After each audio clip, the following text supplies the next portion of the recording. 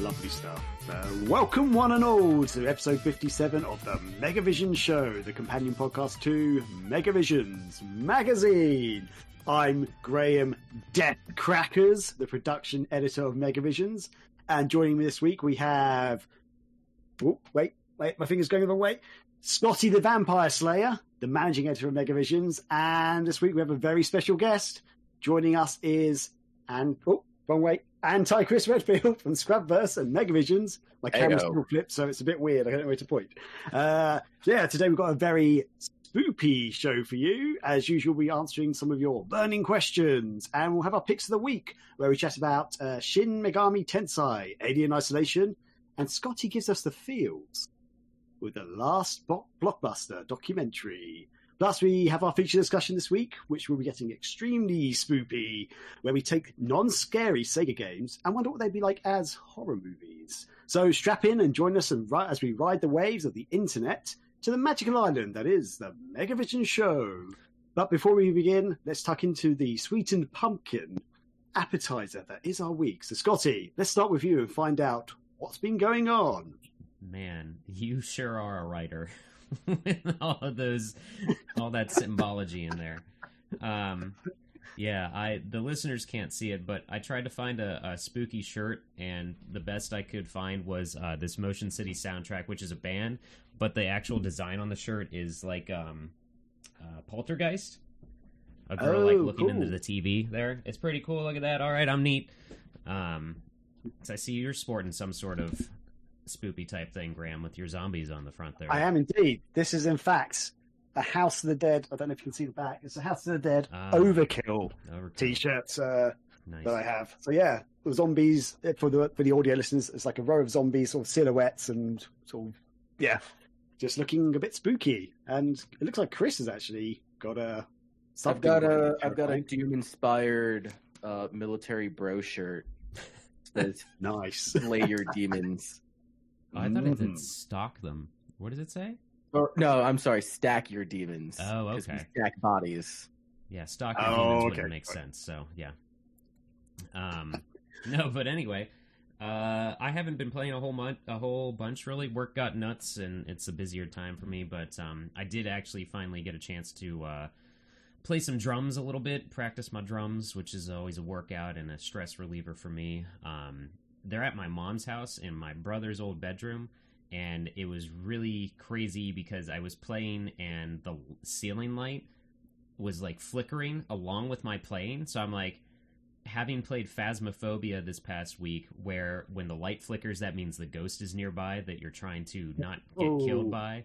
And like with the spooky movies we've been watching lately, I was like freaked out for a second, but then I realized that it was actually happening when I would hit the kick at certain moments. So I'm like, oh, this is kind of really cool. I wish that someone was actually watching this. Also, no one was home, so I thought previously, like, if I'm zoned in and if someone walks into the room, they'll like flip the light switch to get my attention. But that wasn't happening. I was still by myself in this house, so it was kind of awesome. And I realized after I was done playing, I had actually knocked the light bulb loose from its socket, so I was just screwing it back in. Like, that's how freaking I guess that's rock and roll or something, because I was playing that intensely that I was like knocking the light out of the thing. So it's a good thing that it wasn't so loose that I was just waiting for it to like fall while I was playing too. But that I just thought I mentioned that because it was funny, because it freaked me out for a second because of Halloween and all that crap. But otherwise, yeah, I haven't really been playing much. We did do a Thursday night throwdown where Chris, his friend Kiki, and Corey, aka Tornado Jones, and I all played Phasmophobia. I guess we don't need to talk too much about that because everyone can go. I think we might want to like save that whole stream, because that might be a good thing to go back to, because it's just a fun co-op ghost hunting game, and it's a good time. I want to talk about it, but if I start, then it'll be like a 20-minute description on everything. The biggest takeaway from that was, why is Corey the biggest fucking baby? Yeah, the biggest bitch. So, all right. I think it's kind of, Phasmophobia is sort of blown up a little bit, not to the Fall Guys or Among Us extent, but it's in early access, but it's a first-person ghost hunting game where you have your notebook and you have to find three things to pinpoint what type of ghost is haunting this structure. And so you have to use different tools and techniques like a thermometer, the UV light, a talk box thing, different stuff to determine what type of ghost you're hunting, and then you get paid for it. But you can die in it, and then you lose all your items. But you're supposed to work together. It's up to 4 players. Corey, big giant horror movie fan Corey, fucking wimped out immediately when we were playing this game. Like, we're all going in. Kiki had played a good bit before. I was familiar with watching different streamers and places play it. And Chris and Corey were kind of along for the ride, I think. But, so we walk in there, and, like, every 5 minutes, Corey's like, I'll go check the van. I'll go see what I can see on the camera in the van. Because you can see different, like, meters and stuff from the van. Like, you can see the sanity meter and, like, a map of the structure. And you can watch the surveillance cameras that we place. So he would just be like, go back there and do whatever. I'm like, no, we fucking get back in here. We need you in here. So that would be so me doing that. I get terrified in games. It's just not like I've played spooky games and it's not that scary of a game, but I wouldn't play this by myself because the coolest thing about it is we muted Discord for ourselves because you have to use the in-game radio. You have a global radio, and then you have the talk box, which is what you use to threaten and kind of alert the ghosts to get them up here and do stuff so you can figure out what type of ghosts they are. It's really cool. Again, it's in early access though, so it's fun because you can say the ghost's name and like call it out and stuff. But it's also proximity based. So like if we're not near each other, we use the global thing, but otherwise you can't hear them unless you're whatever. But God, it was such a fucking roller coaster. Man, the most hilarious. Yeah, go ahead. It was honestly a lot of fun. Like yeah. it was hilarious. But goddamn, like to me, like as I'm playing the game, I'm like formulating strategy, and I'm like, honestly, somebody should be in the van at all times, but it should be a rotation because the way that it works is that when you're in the house and you're in the dark, your sanity meter continually ticks down. Now, if you're in the van, it stabilizes and it goes back up. So there should be a constant switch off between who's going in and who's going out. But no, Corey was just like, I can deal with movies. I can't deal with games. What a wuss. And it's also the another major part of the game is each person can only carry 3 items at once. So you do have to rotate. Like there's the very useful items and there's the kind of the one-off items as well. The situational ones. Yeah, but like the last round that we had, Chris is leading the way with the thermometer, which is kind of the first thing you want to go through the door. The first person going in, you want the thermometer, find the cold room, and then you want to have someone around with a UV light for fingerprints, someone with the talk box so that, you know, if you're in the cold room, another person is using the talk box to talk to the ghost and try to get them to reply. Because you can say, like, how old are you? And it'll flash on the talk box adult or child, or it'll say die or behind, like stuff like that, which is really cool. So the last round, we're like, okay, who's got the thermometer? Chris is like, I do. All right, lead the way. Okay, but who's got the talk box? I do. Oh, well, who's got the notebook? I do. Chris, we need to split up the items because you can't use them all at once. Meanwhile, they're still like talking and getting shit ready. I've already opened the door and I'm in the house. And I'm like, yo, let's go. Let's do this, boys. Let's go. You're the Leroy Jenkins of the team. Yeah, pretty much. Yeah, thumbs up, let's do this. Jenkins. It's just fucking... And then, like, that last game, like, I'm, like, bunkered down in the corner. The ghost is in the room with me. And I'm like, guys, I really need some help. Someone come get me. And Corey's like, no, fuck you, die. Yep.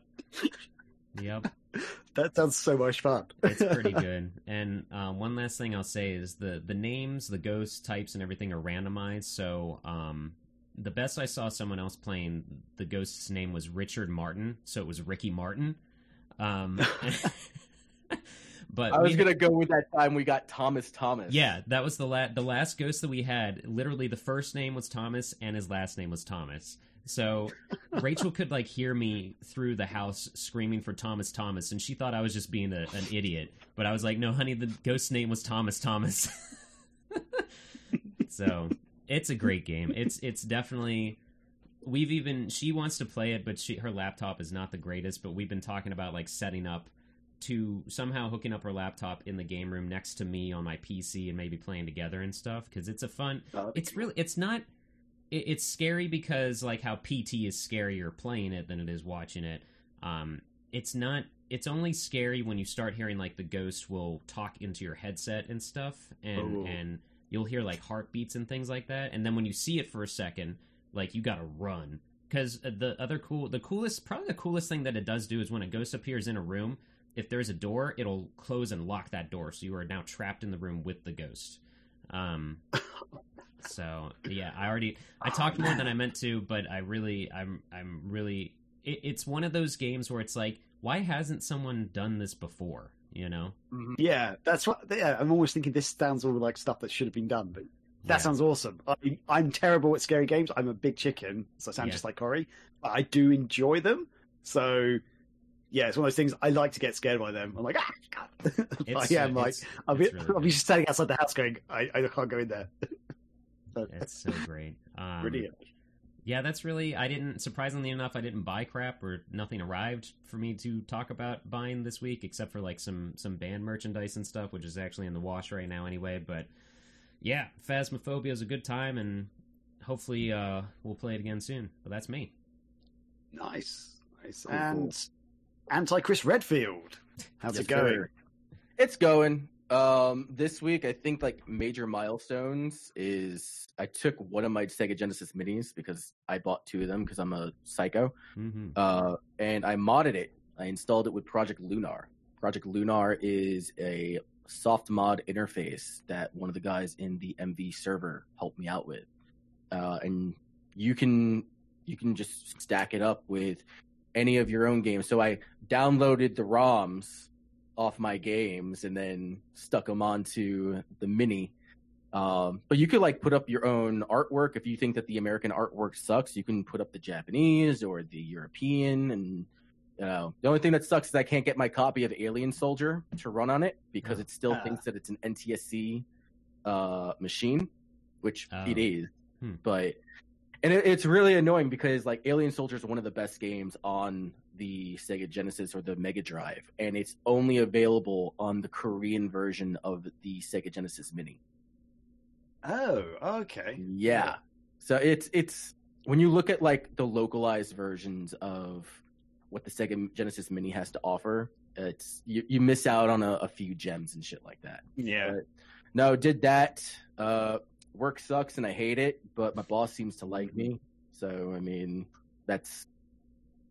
there's that. I started playing Shin Megami Tensei 4 yesterday. I think I'm going to continue on playing that. Shin Megami Tensei, like a lot of people talk about the Persona series, and Persona is very much like school life and all getting all your friends together. And so Shin Megami Tensei is like, no, fucking horror. There's demons, there's angels. You got to go into Naraku, which is like this cave where all the demons dwell, and it's like Pokemon, you have to recruit them, but it's not like catching them with a Pokeball. You have to like sell your soul or give them money or give them items and shit like that. And they'll turn around and take your money and be like, okay, cool, I'm going to kill you anyway. And the game is so volatile that one wrong move or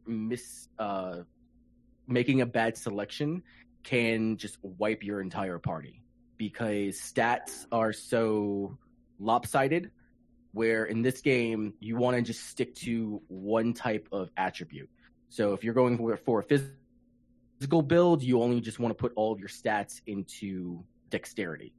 If you're going for a magical build, then you want to put all your stats into magic, and then that's it. But if you come across somebody who's a physical bruiser, you're going to get your shit pushed. So all of your demons that you end up recruiting, if they die, they're gone forever. So it's rough. It's a difficult game, but it's a lot of fun. It's definitely very cool. And then finally, I know Scotty, I've been talking to you about this. Earlier this year, I started on a project for Anarchy Reigns because we were all on the Anarchy Reigns hype, and I wanted to do a video on that, but work got super hectic by the time that I was ready to go into production. Now I'm restarting that project. Hopefully within the next maybe the next month or two, I'll have it done. So Nice. I got some stuff from the Megavisions guys who also helped me with there. So, I mean, I got that shit going on in the background. And as far as pickups are concerned, hold on, let me go grab them. Oh yeah. Yeah, Anarchy Reigns is a good time, and it's crazy how I own it, but I haven't really played it much. I only played it a So- little bit. I like repro carts. Like, I like getting shit that we didn't get in the United States. And you can go on like ROM translations or romhacking.com and download translation patches. I had purchased last year at Too Many Games a copy of Megami Tensei: The Old Testament for the Super Nintendo. I finally, after a year, booted that up and realized it's just another copy of Shin Megami Tensei 2, so I got ripped off $40. So I had to go end up buying another copy of that. But like, here, this is the box art on it, because of course listeners won't be able to see that. But also I saw a game, Majin Tensei, which I thought was Megami Tensei, but I can't spell or read. So I ended up getting a box version of that. This is actually a strategy game in the same vein as Fire Emblem. Okay. And like they created their own box and everything. It looks legit. It's beautiful. And then, you know, the actual game itself. So those are my pickups. That's my week. Wait, so is that's a fan game then? The box that you held up? It's not a fan game. So it's a legit game that was released in Japan. Okay. But fans created a translation for it. Oh, okay. And what you usually do is that they get downloaded as IPS files, and then you patch the ROM with the IPS file, and it translates everything to English to the best of the translation patches ability. Right. Mm. Yeah. So Awesome. because all those Shin Megami Tensei games, none of them are in English. Our first Shin Megami Tensei game, I believe, was Nocturne for the PlayStation 2. So all the Super Nintendo stuff, all of that is in Japanese. I actually had no idea it's that old. I thought it's all like sort of PlayStation 2 onwards. No. I didn't really actually realize. Shin Megami Tensei has been around since the NES. Like, I have Megami Tensei 1 and 2 in their original boxes for the Famicom in my game room. So no, that series has been around for a long time. The issue is that, you know, most Japanese developers back in the day didn't think, one, it was going to get past Nintendo of America's anti-religion clause, because that was a huge thing. Two, the games are hard as fuck. They're very difficult. Maybe those games don't hold your hand.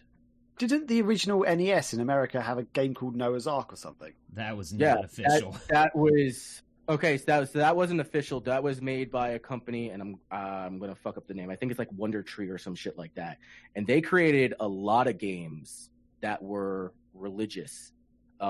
Spiritual Warfare was a Legend of Zelda ripoff. It's actually a really good game.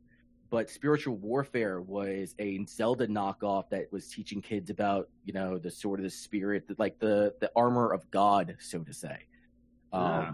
Yeah, but those are like the Tengen games. They're not licensed by Nintendo. Like those, like I didn't realize that. I thought the Noah one was actually officially released licensed not game. at all. That's very bootleg almost.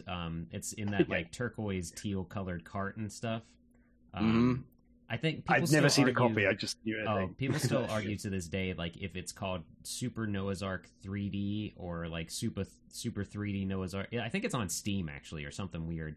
Angry Video Game Nerd was where I first learned of that game's existence and everything. Yeah, and the company's called Wisdom Tree, not Wonder Tree. But they did the Doom knockoff of Noah's Ark and shit like that. Mm-hmm. Wow. Oh, brilliant. For those that have no idea what we're talking about, a quick summary of that Noah's Ark game is instead of shooting Nazis, you are feeding food to animals on Noah's Ark and putting them to sleep.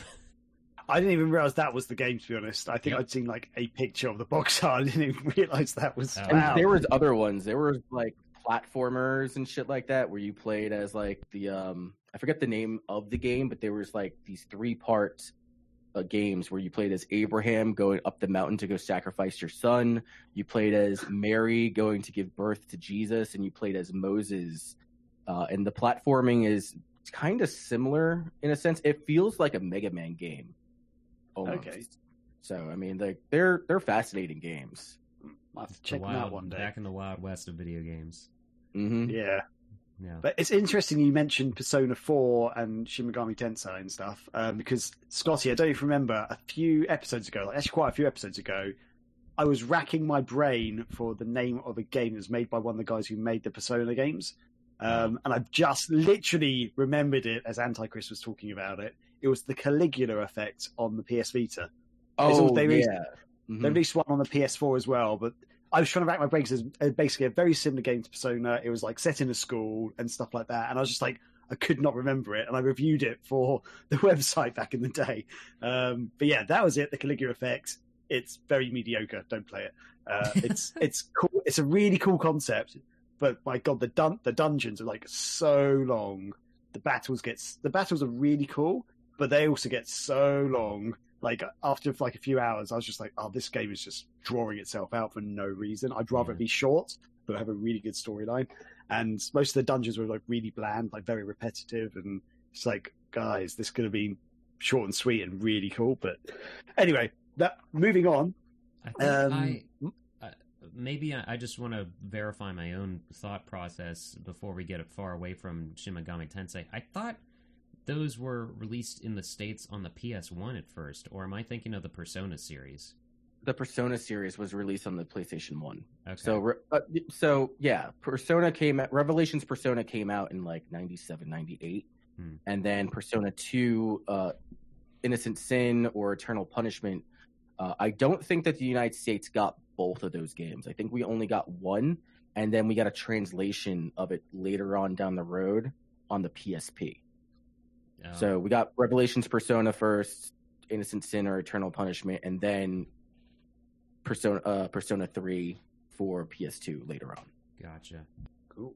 And my week this week has basically been one of the worst weeks, I have to admit, at my job. I actually like my job, I like my company, but my God, I've just had a really stressful... Well, I've had a stressful few weeks, and last week was just fuck this, basically. And my boss really pissed not just me off, but my whole team off.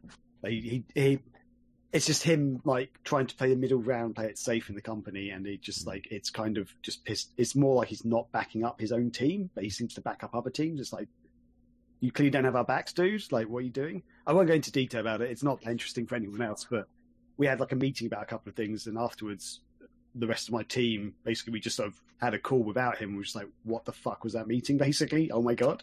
Like, this is ridiculous. And it affects my work directly. And I'm just like, it's fine. I won't talk about that, but yeah, just pissed off. Bad week. So not in the best mood. But I did try to cheer myself up with a bit of Borat 2, or subsequent movie film, which, for two things on that. One, I've actually been, I don't really say it on here, but I've said it a lot to my friends. For some reason, I picked up the phrase movie film years ago. So I'll go, hey, what movie films have you been seeing? And now he's using that in the title of his movie. I'm like, oh, everyone's going to think I'm talking like Borat now. God damn it. But I'm not going to go into the movie itself, but some of you might have read the articles about it. I knew there was a controversial scene in it, but the scene with, I'm going to get his name wrong, Rudy Giuliani, is that his name, or Giuliani? Rudy Giuliani, former mayor of New York. Former mayor of New York, lawyer of Trump. Lawyer. Yeah, I knew there was a controversial scene. I didn't know it was about him, but when that scene came up, I was actually genuinely in shock. I was just like, "Did that actually just happen?" Like, Jesus. Oh my God! I don't know if anyone's seen it, but I don't want to ruin it for people who haven't seen it. But just genuinely, I was just like, "Shit!" Like, this is like. Actually, like documentary style, like that's a secret camera. What? So yeah, I won't say anything more. I might talk about the movie next week, but yeah. Anyway, also saw Hubie Halloween, so Adam Sandler's newish Netflix release. Why? Very middle of the road Sandler, I think. I didn't hate it. I didn't love it either. You know, I thought there was some parts in it that kind of made me chuckle a bit, but I am like, yeah, it's fine. Genuinely surprised you even gave that a shot, because it does not. It looks like Ernest Scared Stupid, but bad. Like we just watched Ernest Scared Stupid recently. That was Rachel's introduction to Ernest, actually, and she's like, "That's just what Hubie Halloween's trying to be." I'm like, I guess. Like I don't. It doesn't even look entertaining. I don't know. There is an entertaining element to it, and I thought the story was actually better than it was going to be. But yeah, it's just kind of some very typical Adam Sandler style characters and stuff in it. Then some of the humor is very typical Adam Sandler, but not on the best level. You know, I think Adam Sandler does some great movies, but yeah. Some of them are, yeah. So it's worth a watch, but don't expect anything amazing at all. If you've seen one Adam Sandler movie, you've seen them all. I don't know about that. He's got a range, but he got real comfortable real quick. I've seen some varying ones, but I'll give the exception to Click, but I don't know. That's one I've not seen, or I might have seen part of it. But anyway, it's okay. I just side note, 'cause this is just ridiculous. This is how ridiculous I am sometimes. Back when DVDs were a big thing, I was really lazy one weekend, and I had 50 First Dates in my DVD player on my TV, and I was so lazy that weekend. I didn't want to get out of bed, so I watched 50 First Dates about 5 times because I couldn't be bothered to get out and change the DVD. I was just like, just put it on again. And I was like playing games or something in the background, but I was like, I just had it on. Like, let's have that on in the background. Yeah. So it was actually 500 First Dates. Basically. 250. 500 200, days yes, of Adam Sandler. if you do. Yeah. He only watched it 5 times. days. 250. Yeah. Math. Yeah. And also, because Scotty was talking about it last week, I actually sat down and watched A Quiet Place, finally. Because, as I said, I had started watching it previously, but something came up, I had to leave or go out or something, and so I just stopped it. So I started from the beginning. Turns out I'd actually seen half the movie. I didn't realise I'd actually seen that much. And I won't talk about it too much. I won't go into it because you spoke about it, Scotty, but I will say I completely agree with what you said. You said last week at the end of the movie, you were like, "Oh, I want more." I was exactly the same. I was like, "Oh yeah, hell yeah, I'm in this now. I want to see more of this." And I think that's why maybe I didn't realize I'd watched half of it before. I was so drawn into it. It's so engaged, even though quite a lot doesn't seem to happen for some of the movie. It's just something very engaging about it. So it's really enjoyed it. Great stuff. But and I did have a couple of pickups. One of them is physical, which is the movie Electric Dreams.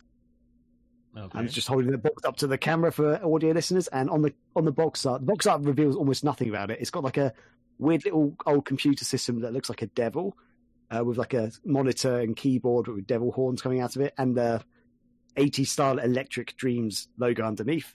And if you've never seen this or never heard of it, it's one of the most 80s movies you'll ever watch. It's essentially about a guy who buys this computer system, which is almost like an Alexa kind of device. It can control everything in his house. Like, it can control lights, it can control his toaster, his kettle, all that stuff. And it falls in love with his neighbor. And he kind of falls in love with his neighbor as well, like the owner. And then there's it's like the computer kind of semi-turns evil. But it's a weirdly uplifting rom-com-y kind of affair as well at the same time. It's like a mixed bag of stuff, and it's got one of the best soundtracks ever. Have you ever heard the song Electric Dreams or Together in Electric Dreams? Probably. That's from this movie. I could try and sing it if you want. I a little bit. Okay. We'll always be together, however far it seems. We'll always be together in electric dreams. I'm just waiting for him to finish. Never heard it. Yep. Terrible singing. Never heard it. I'm sorry, Chris, if that offended your ears so much. Man, anyway. The cover, the actual font of the title looks like the font for Dirty Dancing. Oh, yeah, totally. It does. Yeah. Yeah, totally. It is, like, as I say, the most 80s movie ever. And, so I'm very excited to watch that. I've only ever seen it on VHS, never been able to get it otherwise, but now it seems to be available on Blu-ray, so I'm like, woohoo! And another game I picked up, which I don't have a physical version of, is a game called Drascula: The Vampire Strikes Back, which is an old Spanish point-and-click adventure game, which was re-released. They actually had a Kickstarter to re-release it on Steam, but also on Dreamcast as well.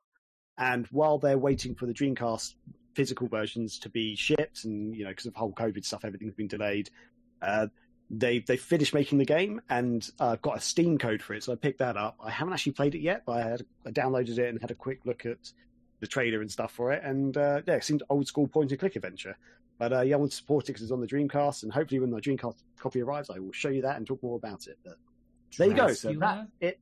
Drascula. Yeah. So I guess I don't know if they is Dracula actually a branded name? I don't think it is, but they called it Dracula. But it's Spanish, so maybe that's the Spanish way. Maybe. I don't know. But yeah, that's it. You reminded me. I don't know. If we're down with it, I might throw a different song at the end of this episode because the pop punk band Ludo released a song called "Scare Me," and it not many songs make me laugh, but like the bridge of this song, it's a very Halloween and haunted house kind of themed thing. But the bridge made me laugh, and it's a good, fun, spooky time. But for some reason, you singing reminded me that I've been pretty much playing this song nonstop. It's fun. It's good. I try to tag people in Discord who might be into it. I've stopped tagging Anti-Chris because he listens to so much different music that I would pretty much at you for everything I post in that section. But I'm fine with it. You can do that. Okay. Yeah, it's a fun, goofy song, and the bridge made me laugh, so I might share that with everybody because more people need a fun Halloween-y type song, I think, anyway. So cool. Brilliant. They're always really good at telling stories with their music. So, yeah, no, that movie sounds interesting, and I think I want to see it because the cover does not look like a rom-com at all. So, yeah, it's the weirdest thing, and I wouldn't say it's definitely not a horror movie. Just to be clear on that, it's not a horror movie, but there is an element of danger with the computer, and isn't there always?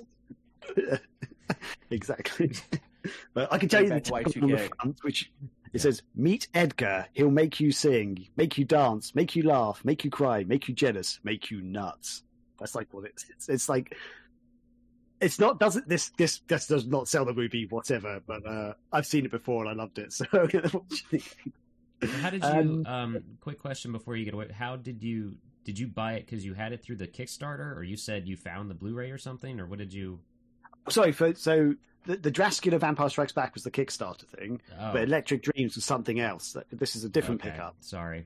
So yeah, I got this because a friend of mine owns the VHS tape, which an old school friend, and it used to be like our hangover cure. Like we'd all get drunk, go back to his house. The next morning, we're like, let's have some breakfast. Let's put on the movie. And he just randomly put this movie on one day, and we were all like, this is the weirdest thing. And we all loved it. So every time we went around there, we'd watch that movie. But none of us could ever find it because this is back when VHS tapes were kind of dying. The DVDs were coming in, but we couldn't find the VHS tape of it. We couldn't find the DVD of it. So no one else owned it. He's the only person who owned it. And then I just realized I found it. You could get the soundtrack on CD and stuff really easily. The soundtrack is really big. It's got loads of quite big names on it. Support from the 80s. But yeah, then I just happened to be on Amazon. I was like, oh, wait, what? I just saw it just pop up. I was like, hell yeah, I'm getting that.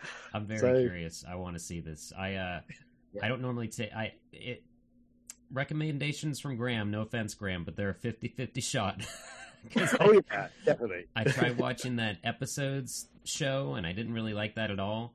But I forgot to tell you that we did watch Enola Holmes, and we did dig that. So this sounds very weird, and your little actually backstory of it sold it for me of how hard it was to find. So now I'm very curious. Brilliant. Okay. Awesome. And before we get on with the rest of our show, I just wanted to ask, what scary games have you guys been playing this week? And Scotty the Vampire Slayer, what scary game have you been playing?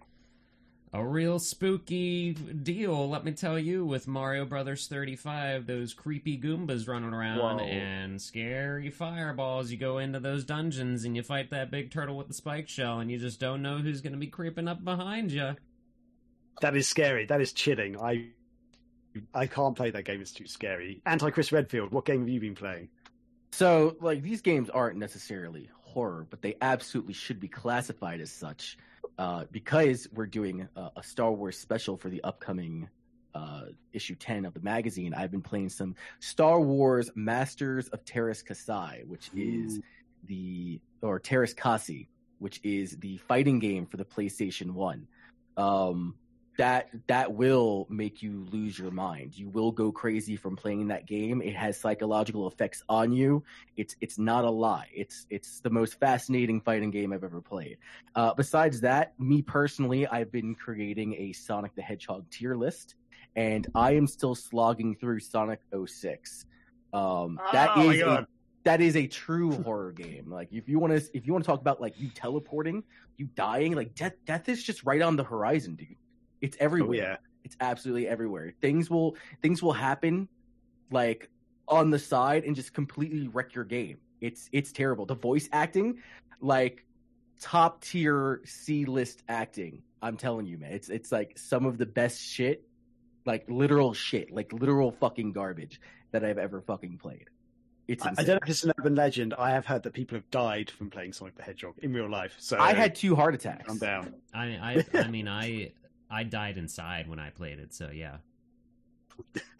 You're now just a soulless corpse. I love it. Yeah, I'm a husk, thanks to 06. And just for me, the most scariest game I could think of playing at the moment was Billy Hatcher and the Giant Egg. After Scotty last week mentioning his description of it, terrifying. A boy, giant egg rolling around. That's not what he wants to see in the morning. So yeah. Anyway, so let's move on. That is some terrifying stuff there, and I hope we can all sleep at night this week. To be honest, because that stuff just creeps me out and scares me. But it's time to move on to. Actually, have we had any feedback this week, Scotty? Zippo. I forgot to ask at the start. We had Zippo. So good news. The feedback forum of Doom is not happening. So we managed to avoid that frightening event, and we'll move on to Scotty Moe's Mail Sack of Wonder. That's right. We're gonna open it on up and see what's going on in this week's Mail Sack. First up, we actually missed a question last week. Do you guys want to address this one real quick? Yeah, do it. Yeah, we can do. Yep. So on Twitter. By Richard Guitar Video Game Jack-O-Lantern Tombachan 87 Jack-O-Lantern or Tomachan 87. That's a crazy name. They said, "What is your favorite Sega system and why is it the Dreamcast?" I'll go first. Mine's the Saturn, but the Dreamcast slowly creeps into that with every marathon. But mine is the Sega Saturn. Ooh, Anti-Chris Redfield, do you want to go next? Sure. I mean, originally, it has been like historically the Sega Genesis. It's what I grew up on. Playing Mortal Kombat, playing all the Sonic the Hedgehog games, playing Outrun and shit like that. As I started diving more into the Sega Genesis, and I really started like confirming what type of gamer I am, looking more for like role-playing games and fighting games. It was the Dreamcast for some time because the Dreamcast has some of the best fighting games out there. It's got Rival Schools, it's got Marvel vs. Capcom 2, got Street Fighter Third Strike. But as recently as within like the last year or so, I've just been discovering more and more fighting games, like nearly arcade perfect ports of these fighting games for the Sega Saturn. And I mean, like I went off and I got the Brooks converter for the Sega Saturn and Dreamcast bundle, so that I can play like actual. Oh yeah, and you can like have like translation ports onto your Action Replay, so that you can actually play it and understand it and all that nonsense. Like being able to play Shining Force 3 parts 2 and 3 is amazing. Like it's the best. So right now, it's right now the Dreamcast, but the Saturn has been slowly creeping back up and trying to dethrone solely for the some of the role playing and fighting games that are on there. Yeah, I'm actually genuinely torn between both the Dreamcast and the Saturn. Some of my favorite games of all time are on the Saturn. So my favorite racing game of all time, Sega Rally. My favorite game of all time, Panzer Dragoon Saga, which is also my favorite RPG. But my next one is Shining Force 3. The first part one, I absolutely love that game to death. So yeah, like my favorite game's on the Saturn, but I just love the Dreamcast as well. I've probably put more hours into the Dreamcast overall now. I've got tons of games for it. For video viewers, you can probably see my shelves up there. Most of them actually Dreamcast games, European Dreamcast games. So yeah, I don't know. And the Dreamcast was just so revolutionary for its time, as we all know. Internet and everything, and the games are still being made for it, which is mind blowing. So yeah, both of those down the line. I can't actually decide. I can't wait to start. Go ahead. Oh, I was going to say that someone asked that question in the Discord recently, and I was like, they pinged me on the side saying like, "Hey, which system would you want to talk about if I threw this project together?" I was like, I mean, dude, the Genesis got me into games, but the Saturn has some of my favorite games on it, so I could talk about that library. But then the Dreamcast has one of the most unique game libraries out there because they were trying so many, not just Sega trying so many different things, but so many wacky games that kind of made it from Japan to us and whatever. Fucking Pen. Yeah. Yes. So it's I think that's kind of, I'm glad we answered that question then, because I mean, rightfully the Dreamcast, like, since it was their swan song, I think a lot of people picked that because it was so short lived, and maybe part of the reason that people do love it so much is because it didn't have a fighting chance. But yeah, but then there's us, who all of us almost picked the Saturn. Yeah. So yeah, I think that's interesting. What did you have? I interrupted you there. Did you have something else to add to that, Chris? No, with the Poly Mega on the horizon, I'm pretty excited to start streaming some Saturn in full HDMI. Yeah, without having to jump through hoops and fucking with the motherboard. So I'm excited.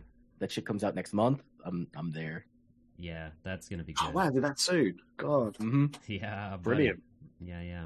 I need to order one, even though it's going to be hard to get hold of. Oh, it's going to be harder to get, more expensive. Like, there was a discount going. Me and Powell jumped on that immediately. Mm-hmm. And it was the base model with all 4 extensions for the cartridges. So, like, Sega Genesis, Nintendo, TurboGrafx 16. Like, holy shit.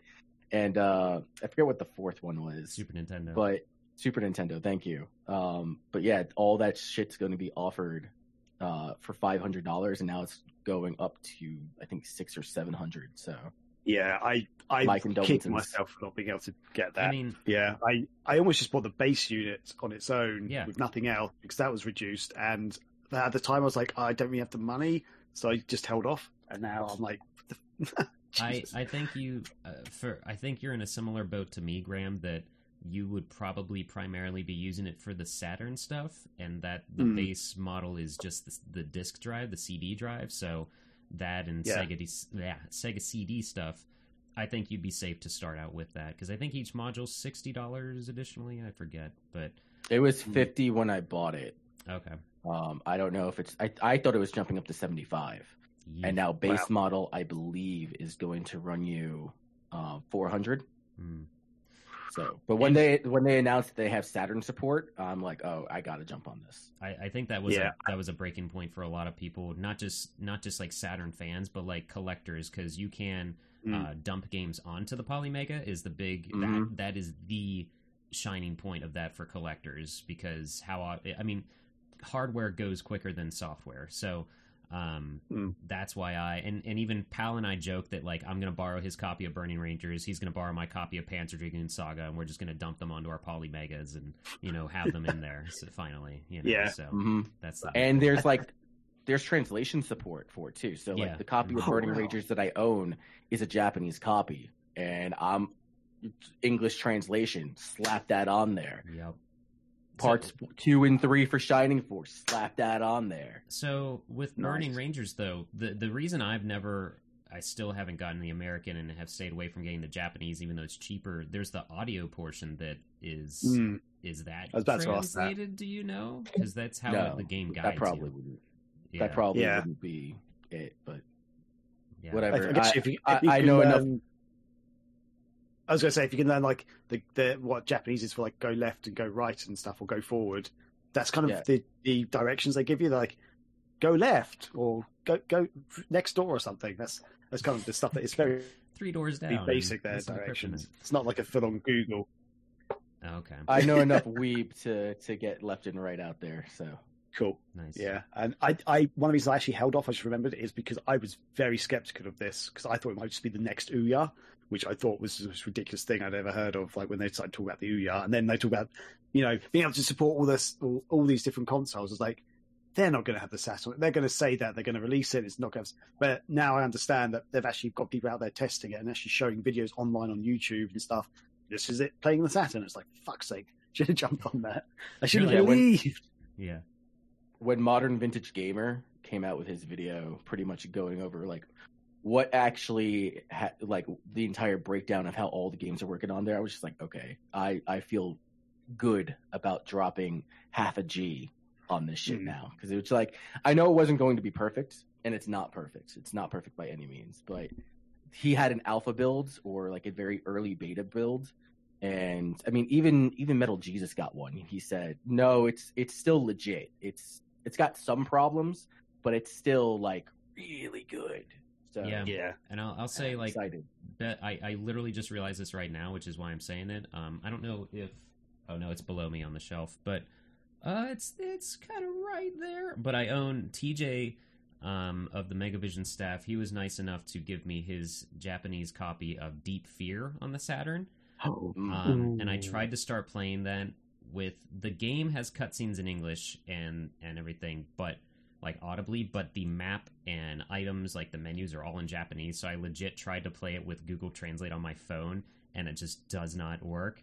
So I didn't know about the translation packs in the Polymega and stuff. So that means I don't have to try to get the most expensive UK version of a game in the Saturn library, because I have this and I can actually play it when I eventually get the Polymega. Yeah. So that's good to know.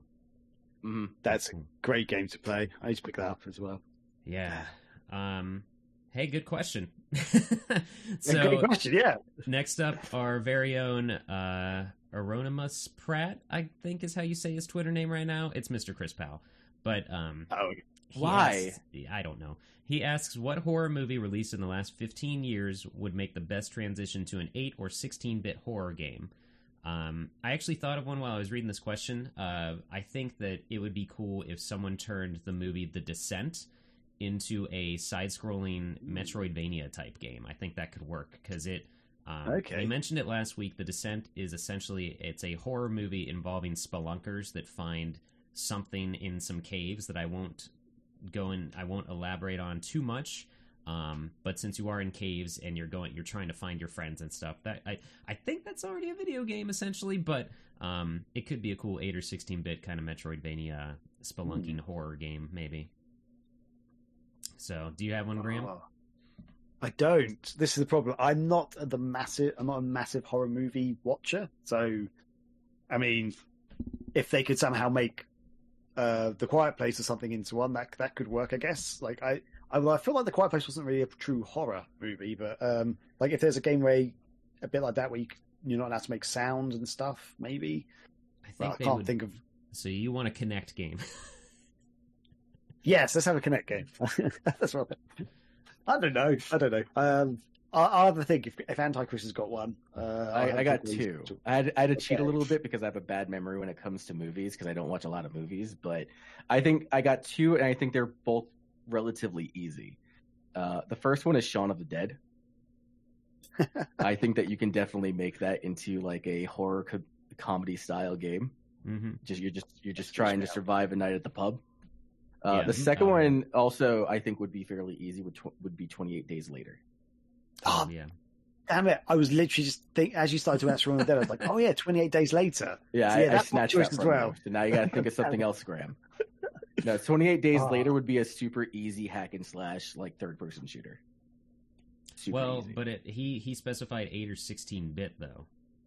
Okay, it'd be like a really easy Metroidvania game. No, I just threw a genre out and hope it sticks. I think that could be an isometric sort of top-down view 16-bit game. Yeah, sure. With Predators 2 on the Mega Drive style, that'd be cool. But with zombies, make it like Landstalker. Jeez. That's not a fast game at all. What about World War Z? That could be quite fun. I know there is a World War Z video game out there, but like a 16. But is that horror or is that more suspense? What falls under the horror genre these days? That's the problem. Yeah, like I wouldn't say that movie's necessarily scary, but the demons that talk to me. But I mean, like Shaun of the Dead technically isn't a horror movie. That's a comedy. Yeah, it's got horror themes. World War Z's got zombies, then I therefore just assume it's classified as horror. Okay, that's fine. I don't know. World War Z works. There we go. Thank you. That's my pick. Other than the other ones you said. Nice. Hopefully we made you proud. Mr. Powell. Then we hop into the Discord. Zombie Hunter asks, what's your favorite horror game or movie? For me, I would say, in terms of horror game, like the Resident Evil series is survival horror and got me into all of that stuff. But if you want a game that's actually scary and has intensity and stuff in the shadows and whatever, I will go with Soma, 100%. Soma's a first-person, not a shooter at all, first-person adventure game, if anything, for PC. Definitely check out Soma. I think the guys who made Amnesia made it. I can't remember now. Okay. And for favorite horror movie, I mean, I like the zombie stuff, but I might have to actually go back to The Descent, because it was the first horror movie that I bought, and it is still creepy. Because I like my favorite Halloween movie is Monster Squad, but that's not a scary movie, or it's a monster movie. It's not a horror movie, I wouldn't say. So I'll just go with The Descent for mine. Yeah. Nice. Yeah, Nice. Damn it. I've got so many in my head that so for horror game, I'm either going to go with Alien Isolation or Enemy Zero on the Sega Saturn. So Enemy Zero on the Sega Saturn doesn't get the best rep, and I don't think it's aged so well, but at the time it scared the living shit out of me, because for anyone who doesn't know, the elements of it which are kind of like a sort of point and click kind of adventure, a bit like D style, if you anyone ever played the original D on the Saturn. I think that's also on the PlayStation. But then there's actually first person like shooter style bits, like walking down corridors and stuff. The thing about it is that you're on this sort of space station. There's this monster or monsters who've escaped from captivity, and they are invisible. And there you go. Scotty's holding up a box of Enemy Zero, and so you can't see them visibly, but you've got a little tracker, a tiny bit like, well, it's like an audio tracker basically, a bit like in Alien. You can hear like sort of beeping and stuff, and you hear their growls and stuff. But you've only got one weapon, which is like the most ridiculously useless weapon. You have to, before you fire, you have to charge it for a few seconds, and then when you fire it, it's only got a distance of like 2 meters or something. So they have to be like right in front of you for you to even hurt them. And I just remember one bit just walking in like this sort of kind of like storage area on the space station, and all I could hear was beeps and growls, and I was just like terrified, going, ah! So yeah, that scared the living crap out of me playing that. And I don't think I finished it. The cover art does no favors for it. Like, you don't know what this is. No, that looks like an action game in the same vein as like Dino Crisis or some shit like that. Yeah. Dino Crisis isn't an action game, by the way. I just realized it says on the front here, starring Jill Cuniff of the band Luscious Jackson as the voice of Laura Lewis. There's too many names on this title. Oh yeah. Isn't it a related to the D series or something? Isn't Laura? It is. Yeah. It is. So the character is actually the same same character model and the same name as far as I'm aware. It's made by the same company, but it's a very different world as the D franchise, if that makes sense. Yeah. So this is set like in the future in space, whereas D is on Earth basically, and more creepy horror stuff, whereas this is more science fiction horror, like aliens and stuff. So they are related very much, but they're not the same sort of thing. It's very strange. But yeah, that game I just remember that game terrifying me. And do you get a limited number of saves in the game as well? Like, you have a recording device to save your game, so you can record pretty much at any time. But it's like when you make a recording, it like uses 5% of the battery on your recording device, and What? so yeah, every time you save, it goes down 5%. So you can't just keep saving everywhere. So you've got to be like really like careful with your saving. Yeah, So it's that's like crazy. I know. So yeah, it's just one of those games. I'll probably play it today and be like, this is easy and not nonsense. But back then, I was seriously scared of it. And in terms of movies, I think we spoke about it last. Oh, it's really good. You've got the game there. Yeah, I think I might have got it at a lot sale or something, because I definitely bought it pre-owned. And fun thing about that with you have your notes section in the back of the manual, is there's definitely an old password written in here. Okay. So I like stuff like that. From memory, I think there's certain doors you have to remember codes for and stuff. So that Okay. could be one of those things. Cool. Like, I think it's one of those things like you don't find a code and then your game character automatically remembers it. You have to remember it, so you have to go to the code and go, what was the code again? And you have to walk back to a room, down corridors of monsters and stuff. So make notes. Yeah. In terms of movies... in terms of movies, I'm going to go... We mentioned it last week. The Thing was probably one of my favourites. Or the original Japanese Ring. I love. Like, that was such a good movie and terrified me as a child, but so good. Sorry, yeah. I waffled on a bit. Anti-Chris. No, it's all good. As far as game, I'm gonna drop two. They're relatively different. Scotty, you mentioned Resident Evil style games or Resident Evil inspired games. I love the first Evil Within. Okay. I think that game is absolutely fantastic.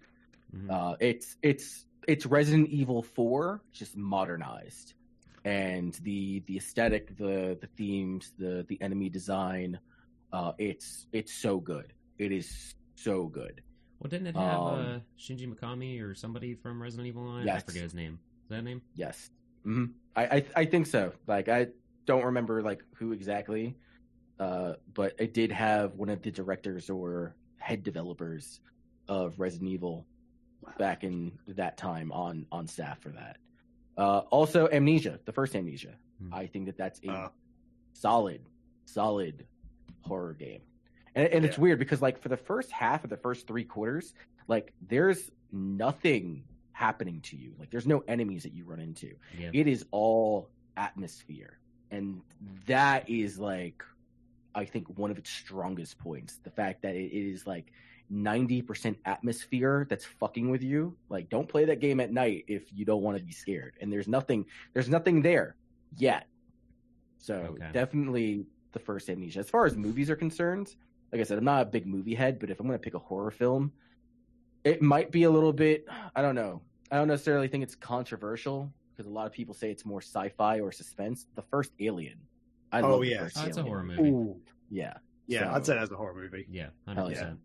That's what I go with. Yeah, that's 100%. A good shout.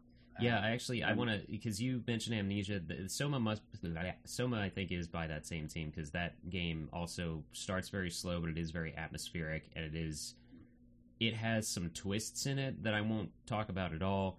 But it's one of those games that when it ended, people theorize that it has 3 endings, and then I was talking to, actually, Nick, who's been on previously, I was talking to him that I had a theory that it actually had a 4th ending, and he thought it was pretty interesting. So it's a psychological, but also a horror thing. I really recommend it for anyone that's into sci-fi and horror. So, for Deep Fear is such a good game to play as well. Oh yeah, I got it. I want to play it. It probably feels dated now, but I remember I played Resident Evil 1 and Resident Evil 2 by this point, and I played Deep Fear, and I was like, I think I'm enjoying this more than both Resident Evil 1 and Resident Evil 2. Like, me and my friend were playing it together on his sat, and I'm like, this is so good.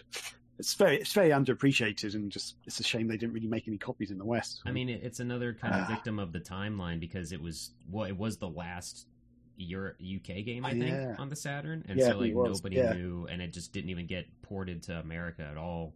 So that's crazy. Yeah. And wait, did you say a horror movie, Graham? Did I just miss it? Yes, I did. I said Ring and The Thing. Those are my 2 choices. And then, okay, we got a couple more questions. We'll try to zip through these here. LBD Night Train in the Discord asks, who would win in a race, Sonic, Speedy Gonzales, or Roadrunner? Sonic. I would say, honest opinion, if I don't think too much about this, probably the Roadrunner, because he wouldn't fuck around. I feel like Sonic's too cocky, and Speedy Gonzales would get distracted with some sort of racial stereotype that Warner Brothers throws in. That's why we don't see him anymore. Yeah. Wow. Yeah, and Roadrunner would probably just, like, draw... Like, he'll run through, like, a cave wall, like a hole in the cave, and Sonic and everyone will just follow him and go smack, like, while he goes. But I've got to support my boy Sonic, because, literally has a super form going light speed. Right. Yeah. Exactly. Literally there you go. And then if you throw in Archie Sonic, that motherfucker is so goddamn broken, where he's, like, splitting dimensions and whatever. No, it's Sonic. Yeah. That'd be funny to see. Let's see here. That is interesting. that they had two characters which were essentially the same character between Speedy Gonzales and the Roadrunner, but whatever. They were throwing whatever at the wall, you know. And then Zombie Hunter asks, I don't know if you do esports. Oh boy. But with Bergen retiring from TSN, what impact do you think it'll have on the organization and its legacy? I have no idea what he's talking about. Those are just a lot of words to me. Anybody have input on that? I got input. In the FGC, we're anti-esports, so get that shit out of my face. For those unsure, Wow. FGC is Fighting Game Community. Okay. I have an opinion on this. Oh, good. I don't really. I have no idea what they might have. I have no idea. Sorry. I was going to try and like wing it with that. I have an opinion, and my opinion is that I have no opinion. Right on. So, last question from the Discord. Mr. Haru says, I love Deus Ex, and it's still the only franchise of its kind that has me lose hours of sleep due to my own investment. Is there a game that no matter how many times you replay it, you can never play for less than a few hours at a time? I couldn't think. Few of those. So I had to think of something that I play like annually or routinely in some way, shape, or form. And the only thing that came to mind at first was honestly the demo disc of Christmas Nights into Dreams, because I do play that annually. But it's such a short, it's just a small package that you would struggle to put more than 2 hours into it, you know, like, because it is a demo disc and there are things to unlock. So I might have to say that though, because I do really kind of just get transported to that world, and it's just a very lighthearted, fun, like, Christmas is a positive time of whatever, according to Hallmark movies, and the game itself is just so lax and everything. So probably Christmas Night specifically. Yeah. I was about to say, how long does it take you to unlock everything? Because it takes me a good chunk of time to unlock everything. Yeah, it depends. Like unlock Sonic and stuff. Right. Yeah, because you do it through that memory game of selecting you have to match up the presents after you play through a level, and you get like so many tries, and then it's kind of like unlocking achievements and trophies that way to get different, because there's everything from like a karaoke mode to playing as Sonic in Nights, which is the first version of 3D Sonic, and you know everything. That's a thing. Yeah. Oh yeah. Yeah. Oh hell yeah. It's Oh no. good. Now you've done it. Okay. Christmas Nights. It's not the Xbox version either. 'Cause on the Xbox version of Nights, they had the Christmas Nights, and they didn't fucking include that bit, which is so annoying. I'm so I have the angry at that. Japanese version of Christmas Nights for the Saturn. I need to Do it. go play that. Dude, I didn't know yeah. Sonic was in there. That as a child. I've never played that. Yeah. Instead of playing as Knights in the levels, you play as Sonic running around in 3D and still collecting all of the orbs and. Oh fuck destroying yeah! them. I'm doing that shit when I get off. Yeah, it's crazy because it's called Sonic the Hedgehog Into Dreams, and as a child, that just fucking blew my mind. That I was because it's legitimately like by the timeline the first 3D version of Sonic, because it was out before Sonic Jam that had Sonic World in it, and Sonic 3D Blast wasn't a 3D game; it was an isometric thing. Yeah. Right. But and the coolest thing is, like, instead of Puffy, the large opera singer that bounces around as like a big balloon, she's replaced with Dr. Robotnik that floats around. It's pretty funny. It's pretty great. That's a fun thing. I try to stream that game every year, and that always blows people away as well. Like, what the hell is going on right now? So, and yeah, but my runner-up for that would probably be Saturn Bomberman, because I really do just sit down and play that battle mode, like a whole series through and stuff. So, but yeah, Christmas Nights was the first thing that popped into my head. So, Chris, you said you had a couple. You want to go next? Sure. I'm gonna go with like the easy one for just Scrubverse as a whole. The official game of Scrubverse is Legend of Dragoon. Yeah. Just for some reason, Corey and I will sit down and play that game for hours. And like at one point, I got so good because I've beaten that game so many times that like I know it like the back of my hand. I can clear the first disc in a matter of like 4 or 5 hours if I just like mash through that shit. Nice. But yeah, no, just for some reason that game captivates me almost like no other game. No other RPG can like do what Legend of Dragoon does to me. But I mean, like there's plenty of them. I mean, you throw me on Guilty Gear and I'll play Guilty Gear for fucking hours. You throw me on like any Xenoblade, and I'll play that 4 hours. Even though I hate Xenoblade Chronicles 2. Like, I'll still end up playing it 4 hours because I love the battle system so much. Cool. Awesome. So I was just looking for one of my discs for something. But, sorry, are you done, Antichrist? Yep.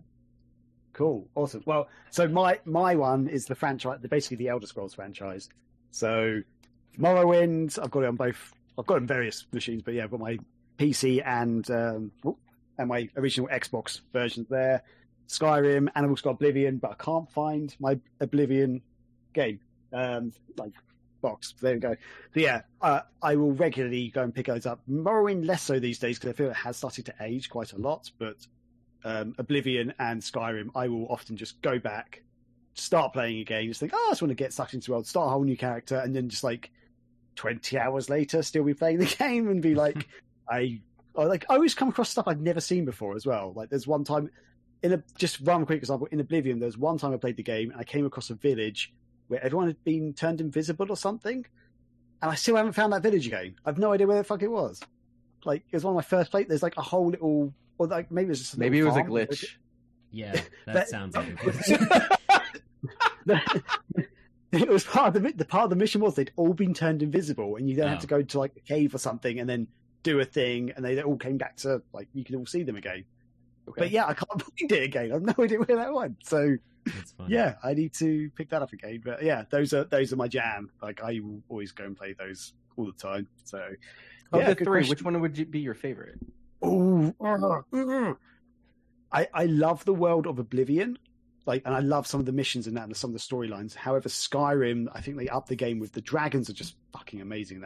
That seriously, I thought the dragons were going to be like sort of QTE style battles and stuff, but the fact you can be walking across a mountain and suddenly a dragon like chases you down a mountain effectively in real time, I was like, oh my god, this is the best thing I've ever done. And also the magic in Skyrim is so well done. And I also quite like the storylines of each of the, I guess, guilds and stuff.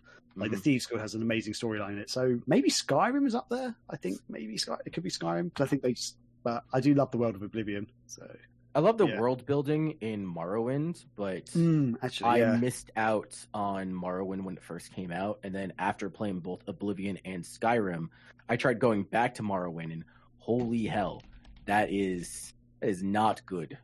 At least on Xbox. Maybe I need to approach it on the PC.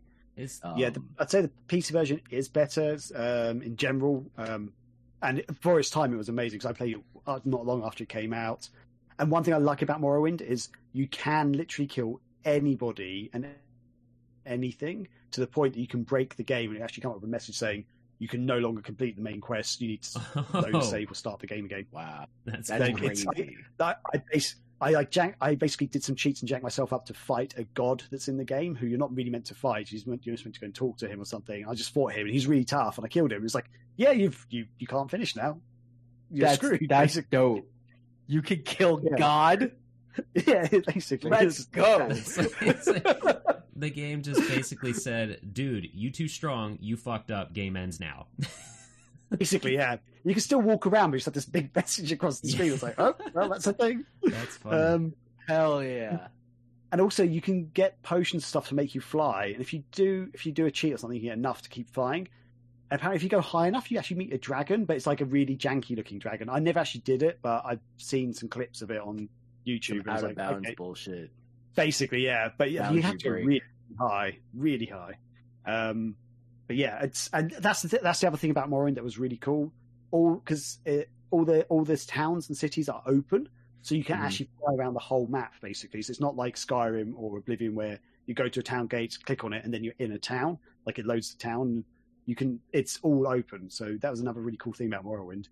So it's got some really cool stuff. If they can redo that in Oblivion or Skyrim visuals, I think that would be off the chain. But yeah. Anyway, yeah, we can move on. Is there another question, or was that was the last one? That was the last one. We had a lot of good ones this week. Let's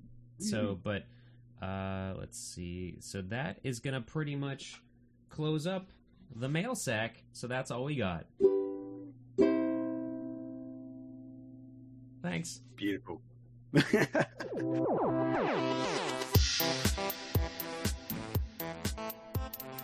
What's up, guys? We are on Twitch 3 days a week, sometimes more, sometimes less. What is the internet? But if you go to twitch.tv/Megavisions, Monday, Wednesdays, Thursdays, you will see us playing everything from Phantasy Star Online 2 to Anarchy Reigns on our Thursday night throwdowns, which we do also invite the community into. And we have coming up on there to be hosted on Twitch is the 24-hour Dreamless Dreamcast Marathon on September 12th. Mark your calendars, but otherwise check us out any day throughout the week. Keep an eye on twitch.tv/Megavisions.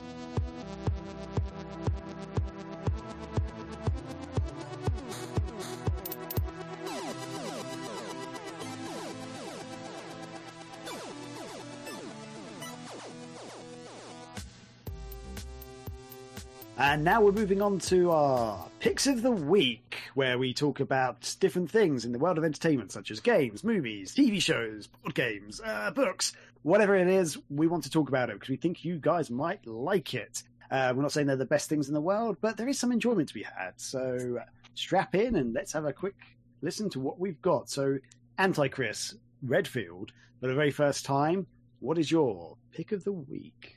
So, historically, and I say historically because I've roped Scotty into doing this, I like looking for dead MMOs and try to see if there's like any MMOs that have been revived. And I roped him into a Phantasy Star Online episode 1, 2, and 4 server, which we had some fun with that. I think it we was played fun.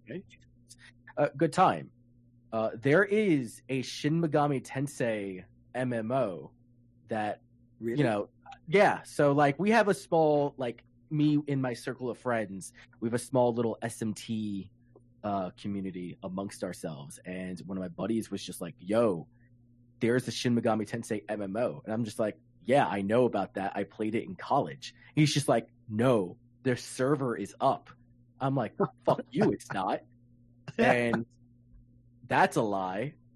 But no, lo and behold, Shin Megami Tensei Imagine, the MMO from like 2007 that ran from 2007 to I believe about 2009, 2010, is back up. There is a private server going up, but it is the Japanese version. So it is very early. I think that it's only been around for about 6 months, which in all actuality isn't a whole lot of time when you consider how long the English translated servers of Phantasy Star Online 2 have been around for, because they got an entire team that will patch or translate a Japanese patch like overnight with those servers before we got Microsoft giving us support on that.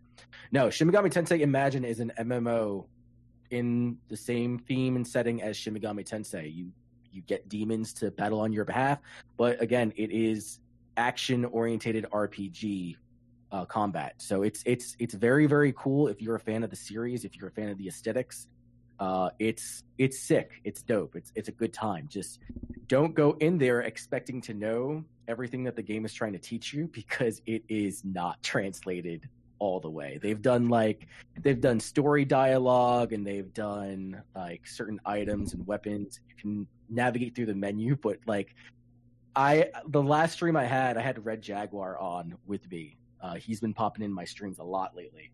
Nice. And we're going through Imagine, and anytime that they try to teach you something, it's all in Japanese. And he's just like, I love how like the tutorial of the game showing you how to play is in a language that you can't understand, and it'll tell you in English, did you get all that? And I'm like, fuck no, I didn't get all that. But combat is fun. Combat is interesting. I mean, it's you're looking at a snapshot into the past, and that's just like the thing that you got to keep in mind. Like, it's not something that you're probably going to dive into and play all the time. It's similar to Phantasy Star Online. That game is not robust. It is a very early, basic console RPG, MMORPG. This one's a little bit more fleshed out, but again, it's not going to be anything like WoW. It's not going to be anything like Final Fantasy 11. It's an interesting play. I do recommend that you go check it out, though. It's okay. Fascinating. Awesome. Yeah. To be honest, I didn't even realize that existed in the first place. So not a lot of people do. Like, When Yeah. I found out about it, I kind of like surprised it on my viewers, and Red Jaguar was just like, "Wait, that's a fucking thing?" I'm like, "It's a thing.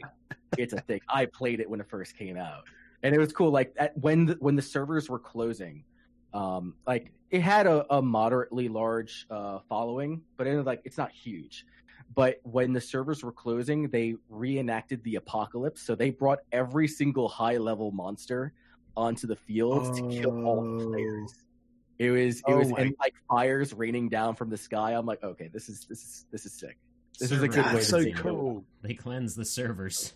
Exactly. Wow. Like if you follow the themes and the storyline of Shin Megami Tensei, you would sit there and be like, okay, that's fitting. And then you go cry yourself to sleep because you'll never Wow. talk to your friends in Europe again. Yeah, that's. I've often, because I've never actually been around, never really played MMOs enough to really know what it's like to have the servers taken offline and stuff for a game that I played so much that I've made really good friends and stuff. So yeah, I've always wondered how they do that. Do they just go, "Oh yeah, at 12 p.m. we're going to shut it off," and then the devs or whoever just go, "Yeah, just press the button," or do they actually do something like that? Oh no, That's they so cool. announce, like, usually when an MMO is going to sleep for the last time, they'll announce it well into advance, like a month or two in advance, and so people will generally either drop off hard or play as much of it as they can, because there's like huge communities. Like people have gotten married off of MMOs. Like you build a lot of relationships through there. So during the end where they pretty much like hit the self-destruct button and shit started going to hell, it was nuts. It was crazy. And like you could still see everyone's dead body on the ground. They're all trying to talk and shit like that, and it was nuts. God, that sounds so sad. Yeah, that's heartbreaking almost. It's like, oh my god. Yeah, I do. I am semi. I mean, I don't play them, but I'm semi familiar with how they'll just like max out everyone's everything and give you everything, you know, at the end there. Some of the more interesting things you'll see is just people running in at the last second and stuff, and not comparable, but not the exact same thing. It reminds me of some stuff that the Giant Bomb website has done. They'll hop into like PlayStation Home the last day that it's active and stuff like that, and it's just mass hysteria, but it shows how much potential certain things had and things like that. But that's interesting. Yeah. I think it'd be really funny if like someone just like comes on and goes, "Hey guys, I just bought this yesterday. What's up?" And it's like the world's coming in. And it's like, yeah, you've got like 1 minute left to play this, dude. Yeah. The game was free to play, so if you were going and buying something, that would be some wild ass shit. Yeah, spend $60 on a dead game. Man, that's and yet somehow Sonic the Fighters servers are still up.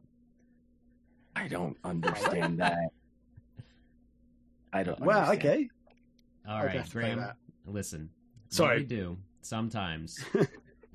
You've been away for most of these, but Megavisions, and it's a result of the Sega addicts doing this as well. We will sometimes have a group of us hop on the PlayStation 3 re-release of Sonic the Fighters, and for some reason the servers are still up. So we fight each other, and we claim to be the best players in the world on that night. Yeah. Yeah, I need to. I did know that. I need to convert all y'all to Sonic Smackdown. That's a proper fucking fighting game. Probably. And it's super. Oh, you don't know Sonic Smackdown? Bro, Sonic Smackdown's a shit. So it is a Marvel, I want to say it's a cross between Marvel and Guilty Gear or Arxis style games, where it's a 4-button fighter. You have light, medium, heavies, and then you have like the launcher ability, but it's like any other anime game where, you know, Sonic has like a spin dash that shoots off a wind, like I forget what the move that he had in Sonic Adventure 2, but like a wind blast, and like his ult is turning supersonic and using the Team Blast from Sonic Heroes. Mecha Sonic from Sonic 3 and Knuckles is in there in addition with Metal Sonic, and like they throw in little gags where Mecha Sonic has the Raging Demon art from Akuma in like Street Fighter. He's got a fucking spirit bomb. It's crazy, bro. You gotta go on. Is this an official Sega release? No, it's a fan game. So the guys over at ArcForge trying to market their own game. It's called Origin of Storms. But they took the engine from Origin of Storms to build a pipe and put Sonic characters in there. Wow. Okay. And at first it was like this small little stupid shit thing. They only had like 4 or 5 characters in there. And the response was so positive that a lot of people were like donating their time to help develop and help promote this game. And now I think like the roster is like 12 or 14 characters deep. Now they shelved the project, but they've shelved the project like once or twice already because they were like, we need to focus on Origin of Storms. But the response for Sonic SmackDown is so intense that they keep on going back to it. So there's still about like 3 or 4 more characters that they were intending on coming out with. But, you know, we'll see what happens. We'll see what happens. Brilliant. I guarantee you they're going to end up going back to it and finishing it off. Okay, I'm intrigued. I want to play. I'll send you a link. I'll send you Okay, a link to the lovely. game. Sega doesn't Cool. want to do that, Graham. They would make too much money. Yeah, exactly. Oh dear. Cool. Scotty, did you have any questions about Shin Megami Tensei or Sonic SmackDown? No, I'm up to date. Okay, cool. So my pick this week is because it's Halloween-y kind of time and all spooky stuff. I'm going with Alien Isolation, and as I sort of mentioned last week on the show when Danny was on, this is a game that I will always buy, but I'd never really play because it is too scary for me. As I mentioned earlier in the show, I'm a big wimp. I've started playing this game. I own it on the Xbox 360, I own it on the Xbox One, and I own it on my PC. And I've basically got to the point where you meet the alien for the second time, and I just can't play the game. But the very first time you met the alien, I genuinely screamed out loud and kind of couldn't do anything.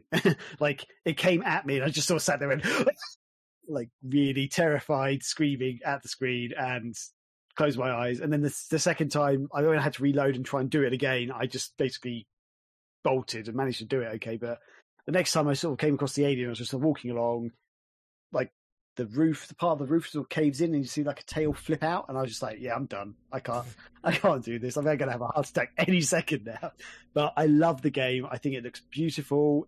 And as I sort of mentioned earlier, Antichrist sort of mentioned it earlier, but Alien is actually one of my favourite horror movies of all time, like sci-fi. It's a sci-fi movie, it's also horror. It's one of my favourites, and this made me feel like I was genuinely in the movie, even though it's set in a different sort of time period. But yeah, I don't think I'd ever play it. My intention actually is to one day stream it, possibly with Chris, not Antichrist, but other Chris Powell. Yeah, Graham doesn't like me. I could stream. Why don't we stream it together? Let's stream it together, buddy. We can use Parsec and play it on Steam together. Like, take it. I'll basically walk along on the easy bits, and as soon as I think something's going to happen, I go, "There you go. Now you can take control." Hold my hand, please. Yes, please do. But my intention is one day I will play it because I think just for shits and giggles, it's going to be just funny because I'm going to cry basically. Like that's how terrible I get of it. But yeah, you haven't even like gotten to the scariest part, because when you encounter the androids more in that game and they're like dead red eyes and their monotone voices, that's when shit gets creepier. It's not even the Xeno that's the scariest part of that. I've been told that, and I've been told there's way more scarier bits in it, but yeah. I still have to go back to that. So I didn't play. I have that game. I didn't play it. My wife did, and she made the pro gamer move of playing that game while pregnant, and that was. I'm pretty sure she almost went into forced labor playing that game. She stopped playing it halfway through. I think it was around the same part that you're at, Graham, where she's just like, "Nope, I'm done. I can't do it right now. I'll fucking pop this baby out 4 months early, and we ain't about to do that." So I've been meaning to get into Alien Isolation. I heard it's like, but let's do it. Let's stream together. Let's play this game together. I'm with it. Yeah, awesome. All right, it's not where so I Scotty the expected that Vampire conversation to go. Slayer. Yeah. What is your pick of the week, Scotty? I mean, mine's not as intense as early childbirth at all, but that is not going to be the episode of this title of this episode. That should be. Chauver. Anyway, I mentioned that I bought it last week, but I did get to sit down and watch the documentary, The Last Blockbuster, which was that's a decent shot of the thing. You can put it up somewhere or whatever, but it's a documentary about the last Blockbuster video store that is in Bend, Oregon. It's a very heartfelt, kind of a good, just a feel good kind of thing. Damn it, Graham. I got distracted because he just posted the title in our chat, everybody, of this episode, probably. But yeah, no, Last Blockbuster is really cool for anyone that was a frequent shopper of Blockbuster or misses physical rental stores for movies, games, and stuff like that. They were still around when I was in college, so a lot of Friday nights I would kind of just go and wander around before really having Netflix or anything like that, and I enjoyed. I could easily kill an hour just looking at the different movies and finding weird ones, dumb ones that you'd never heard of, which is harder to do with the streaming services for sure. Like, I don't think I would have stumbled across what the hell was that thing you told us about, Graham? The Electric Fantasy or whatever? Electric Dreams. Yeah, that's what I said. Electric Dreams. Like, you wouldn't find, I guess there's a chance you'd stumble across that through, like, Amazon Prime or Netflix or Hulu, but, like, walking around a rental store, you'd find stuff like that, you know? But no, there's a lot of celebrities in it, like the Kevin Smith, Ron Funches, Sam Levine, Doug Benson, I don't know who that is, Adam Brody, but a lot of people in it talk about they either worked at Blockbuster or just have really fond memories of it, and it's really cool, and the timeline of it is really interesting. They talk about how Blockbuster actually had the opportunity to buy Netflix at one point and other stuff around that, which Wasted I think is a more common fact than people think. I remember hearing about that and stuff. But no, it's really interesting. It's a good documentary. It's fun. I enjoyed it, and the people in it and like the way they show like other mom and pop stores and talk about rental businesses and things like that and VHS tapes. Like, I think everyone who was in this documentary, I think they're handed a copy of the movie at one point, but it's a VHS, like an old Blockbuster tape case thing. And they're just like, oh man, can I have this? And like, so I was looking like, wait, did they put this out on VHS? Because I've seen stuff getting released on VHS lately. Like certain horror documentaries and movies. And the people that made this documentary also did a ska music documentary recently. They released that on VHS. So like, oh wow, I feel like everyone that is interviewed in this movie, if they had the opportunity to buy VHS tapes again, they would. And like, this documentary slowly convinced me that I would not be totally surprised with how vinyl has come back. I would not be totally surprised if VHS tapes somehow had a resurgence at this point, because it's like not the best example, but it's funny to me how the latest Tony Hawk game, there was a Tony Hawk HD port of the games or whatever that kind of sucked. It was only on PSN and 360 Marketplace. In that game, they replaced all the hidden tapes with hidden DVDs, but then in the latest Tony Hawk remake, everything's back to hidden tapes, and like, you know, nostalgia is all the rage forever and is right now, of course, but like VHS tapes and people, if Powell was on here, he would tell us how he's been collecting them again, especially through horror movies and stuff. Like, oh god, I don't want to say it, but I'm afraid that VHS might come back. No, please, God, no. Like, that's like a stupid theme that I see. Like, I know that there's probably other genres that do it, but like, I'm a big fan of black metal. And now, like, the big thing in black metal is to put all your music on a fucking cassette. Oh, that's not. And I'm like, why? I know it's not just black metal, but it's like, that's like the most. Black metal is the most hipster type of music that I listen to. And you just get these tryhards, these troglodytes that put their music on cassette and then expect me to play it. And I'm just like, no. fucking know. Give me like an official release. Like I'll listen to your digital album, but don't send me a cassette tape with it. Some of them like pack the two of them together, like some sort of justification for me to go buy it. I was like, no, that's going in target practice, batting cage. That shit. Get that shit out of here. Yeah, that that. is a thing with music right now. Is bands are doing singles, which is a cassette with just a single on it. My buddy Lee has said to me how like he needs to get something that plays cassettes because he started to get into those. I'm like, don't do it. And everything the synth band, the Midnight, they release every album on cassette. It's a lot of thing with synth bands. They do that, and some pop punk bands are doing it now too. It's a weird, dumb thing. I don't get it because that is quite literally the least efficient way to listen to music. Like the reason why vinyl is so good is because it's got one of the highest, if not the highest quality version of a song. Mm-hmm. You know, and like that's why like, and the artwork is great too. But like when you talk about like vinyl quality music, that's like on the same level as like a digital FLAC file. Yeah. So like going to cassette is dirty. It gets dusty. You're always going to have that like that speaker feedback on there. No, get that shit out of here. That's fun. If you want to know an even more inappropriate way to listen to music, I have a friend. I don't think he's doing it anymore, but in his spare time, he started up this thing where he was releasing songs by other bands, like legitimate bands, on floppy disks. Like, why? It was just like a fun thing he just started doing, but like some band, like little indie bands started approaching him.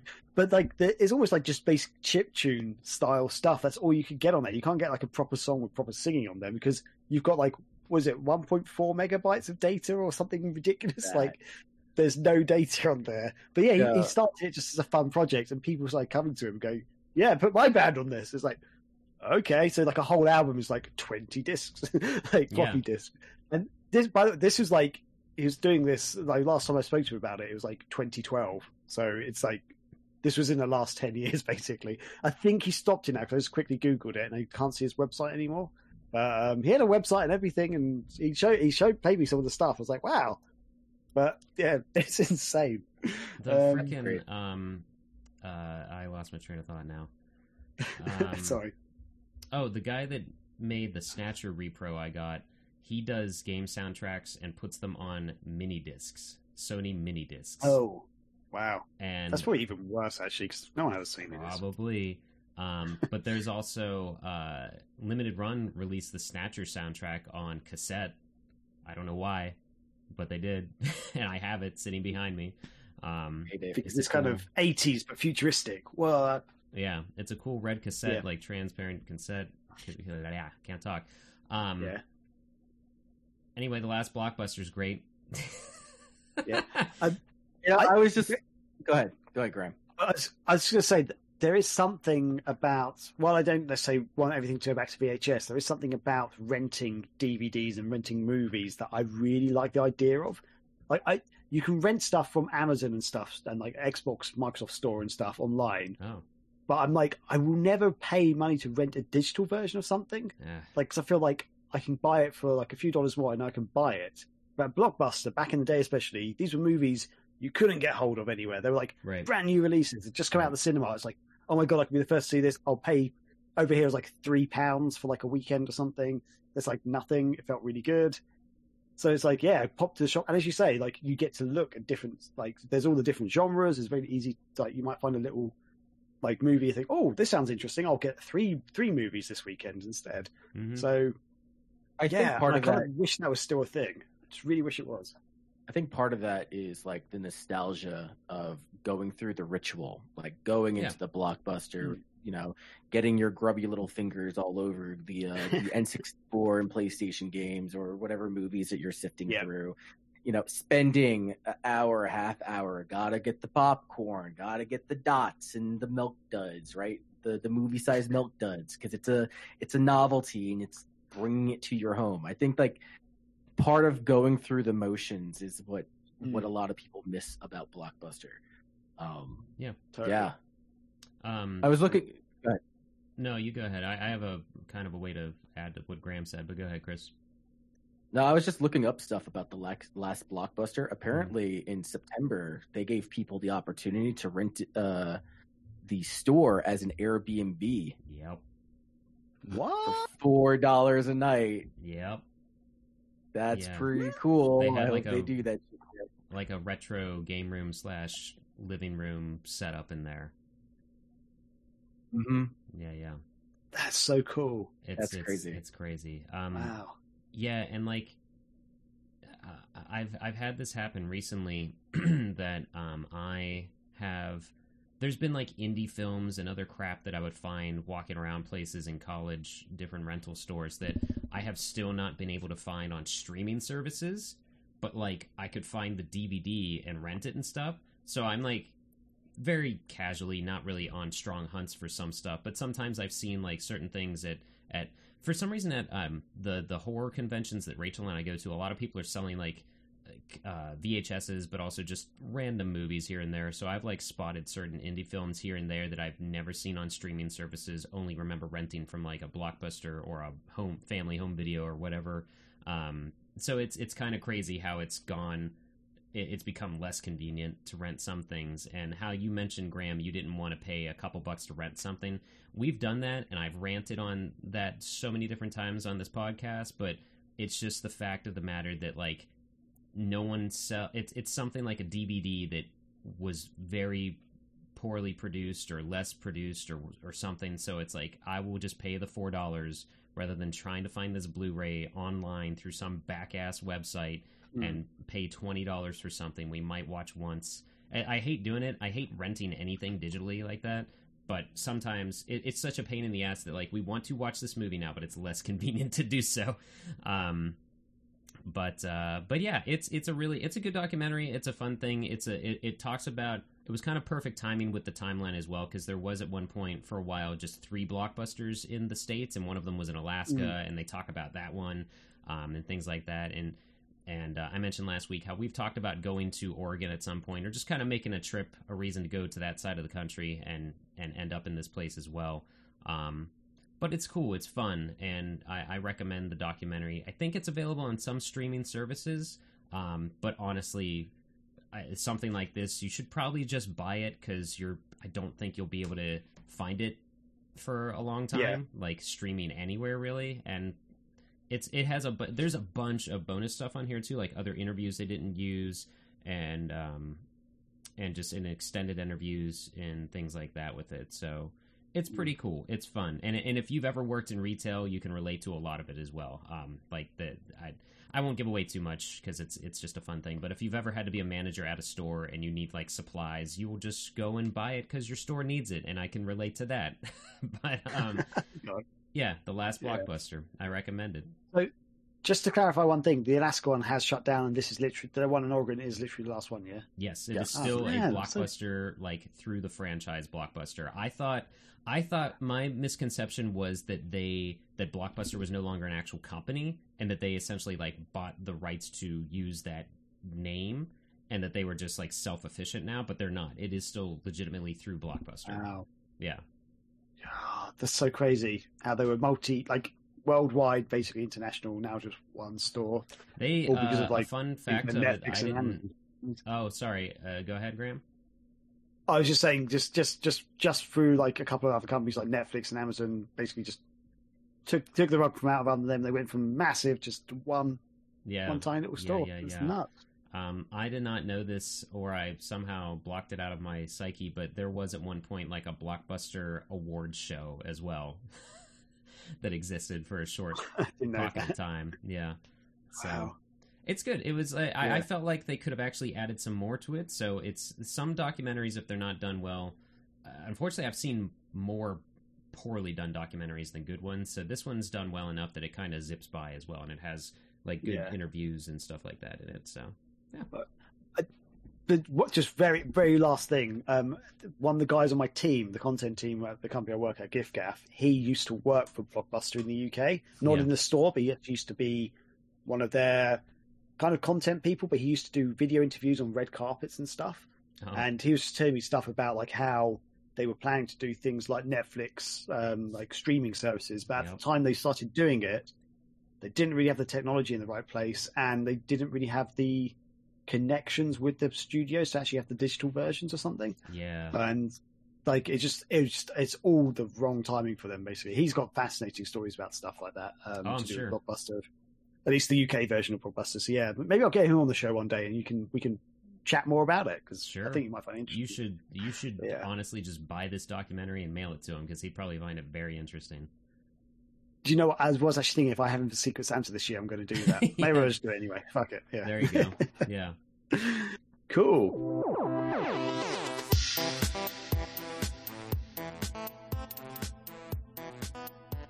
I want to let you guys know that Megavisions has a Patreon at www.patreon.com/Megavisions. And when you're there, you can choose to get either a physical or digital issue of the magazine. We ship worldwide, so you can get one wherever you live. And if you subscribe to the physical edition, you automatically receive the digital issue as well. And we only charge your account when we're actually ready to ship an issue. So you don't have to worry about getting random charges that you don't understand why they're coming your way. We are very clear, and we let everyone know like the weeks leading up to when we're actually going to charge everyone's account. So anyway, please go check it out. Like I said, it's www.patreon.com/Megavisions.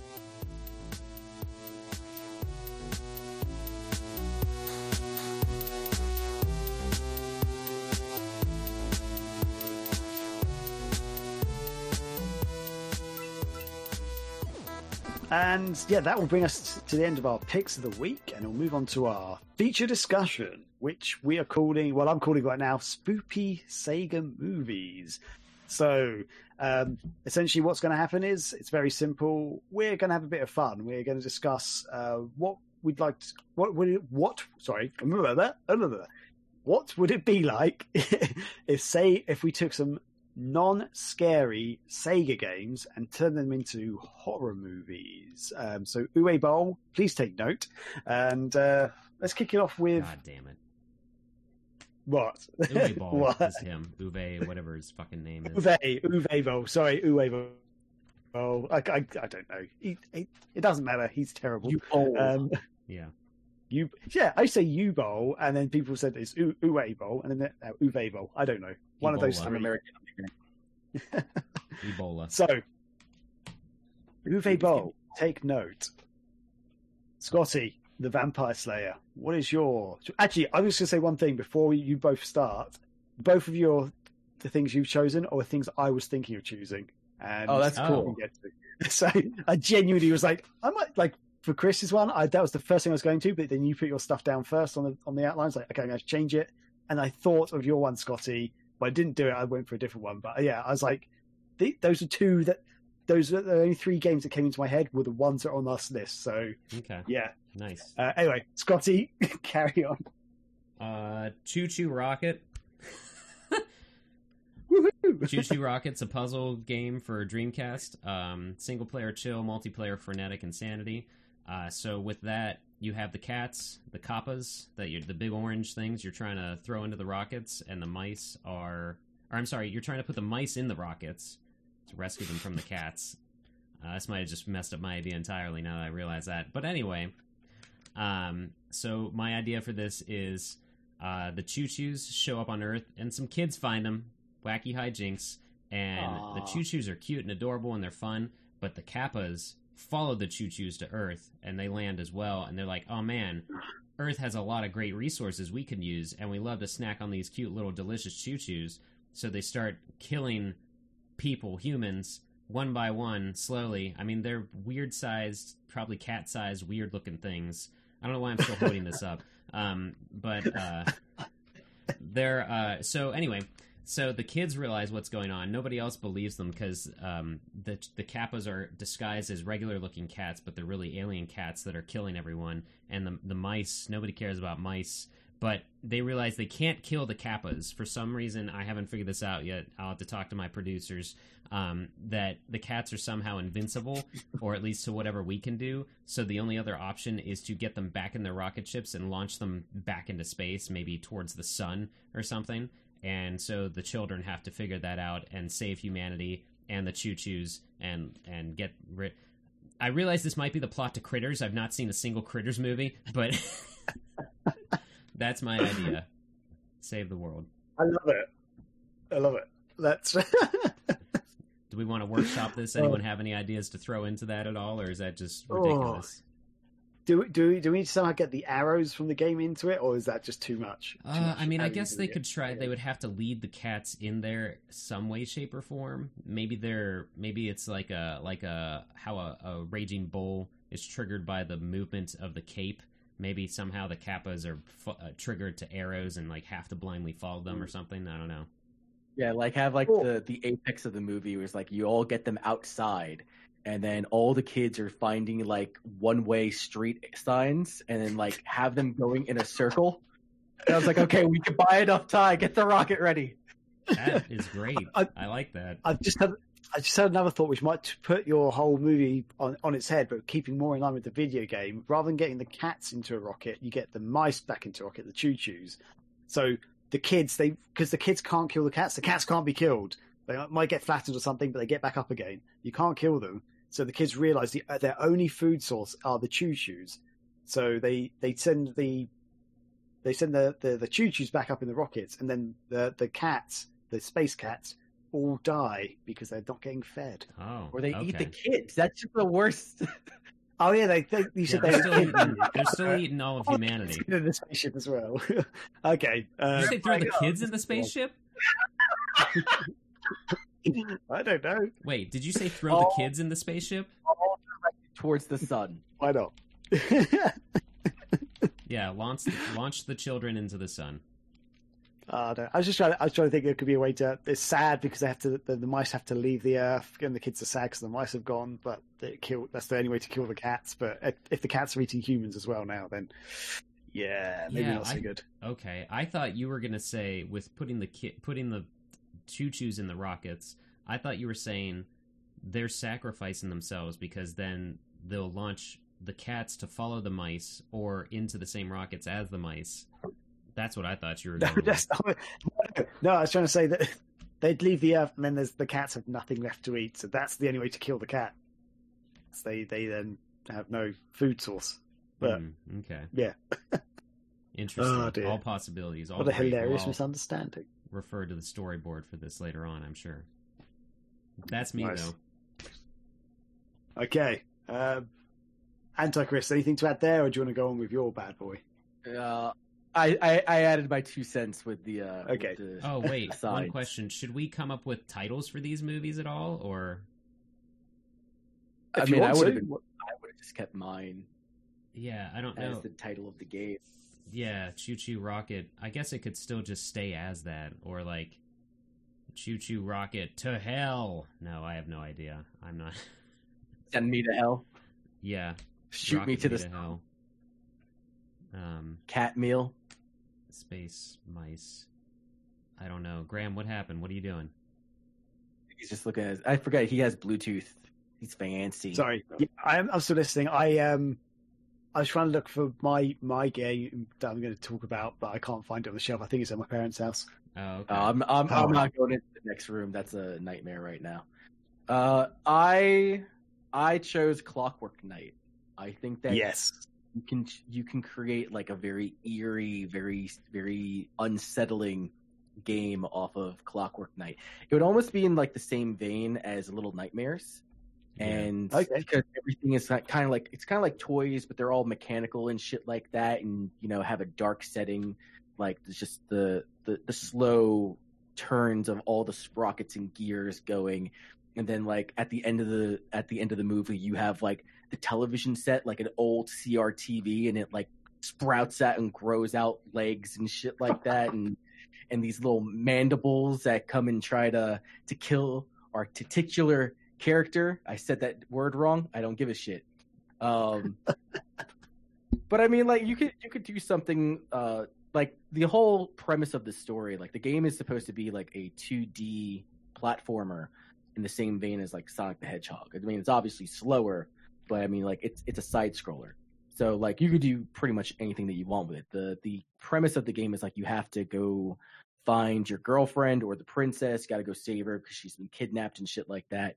But I was thinking more of along the lines of like this this kid is growing up and he's throwing all his toys into the basement, and it's dark and it's gritty and it's grimy and shit like that. And you find Mr. Pepper, the toy soldier, trying to explore his way through the basement, and all the other toys and whatnot have been down there for years, just rotting away. And they find fresh blood, and Pepper's got to escape. He's got to go. It's like Toy Story. He's got to go find a new home, and you just do something along those lines. I think that would be pretty entertaining. Okay. Oh wow. So the toys won't be revolting against like the humans or anything. They'll just be more horror in their little world almost. Exactly. Okay. Wow. Yeah. Clockwork Nightmares. There you go. Hey. Pay me money. Yes. That make it happen. But yeah, that could be. I could imagine that being pretty fun actually.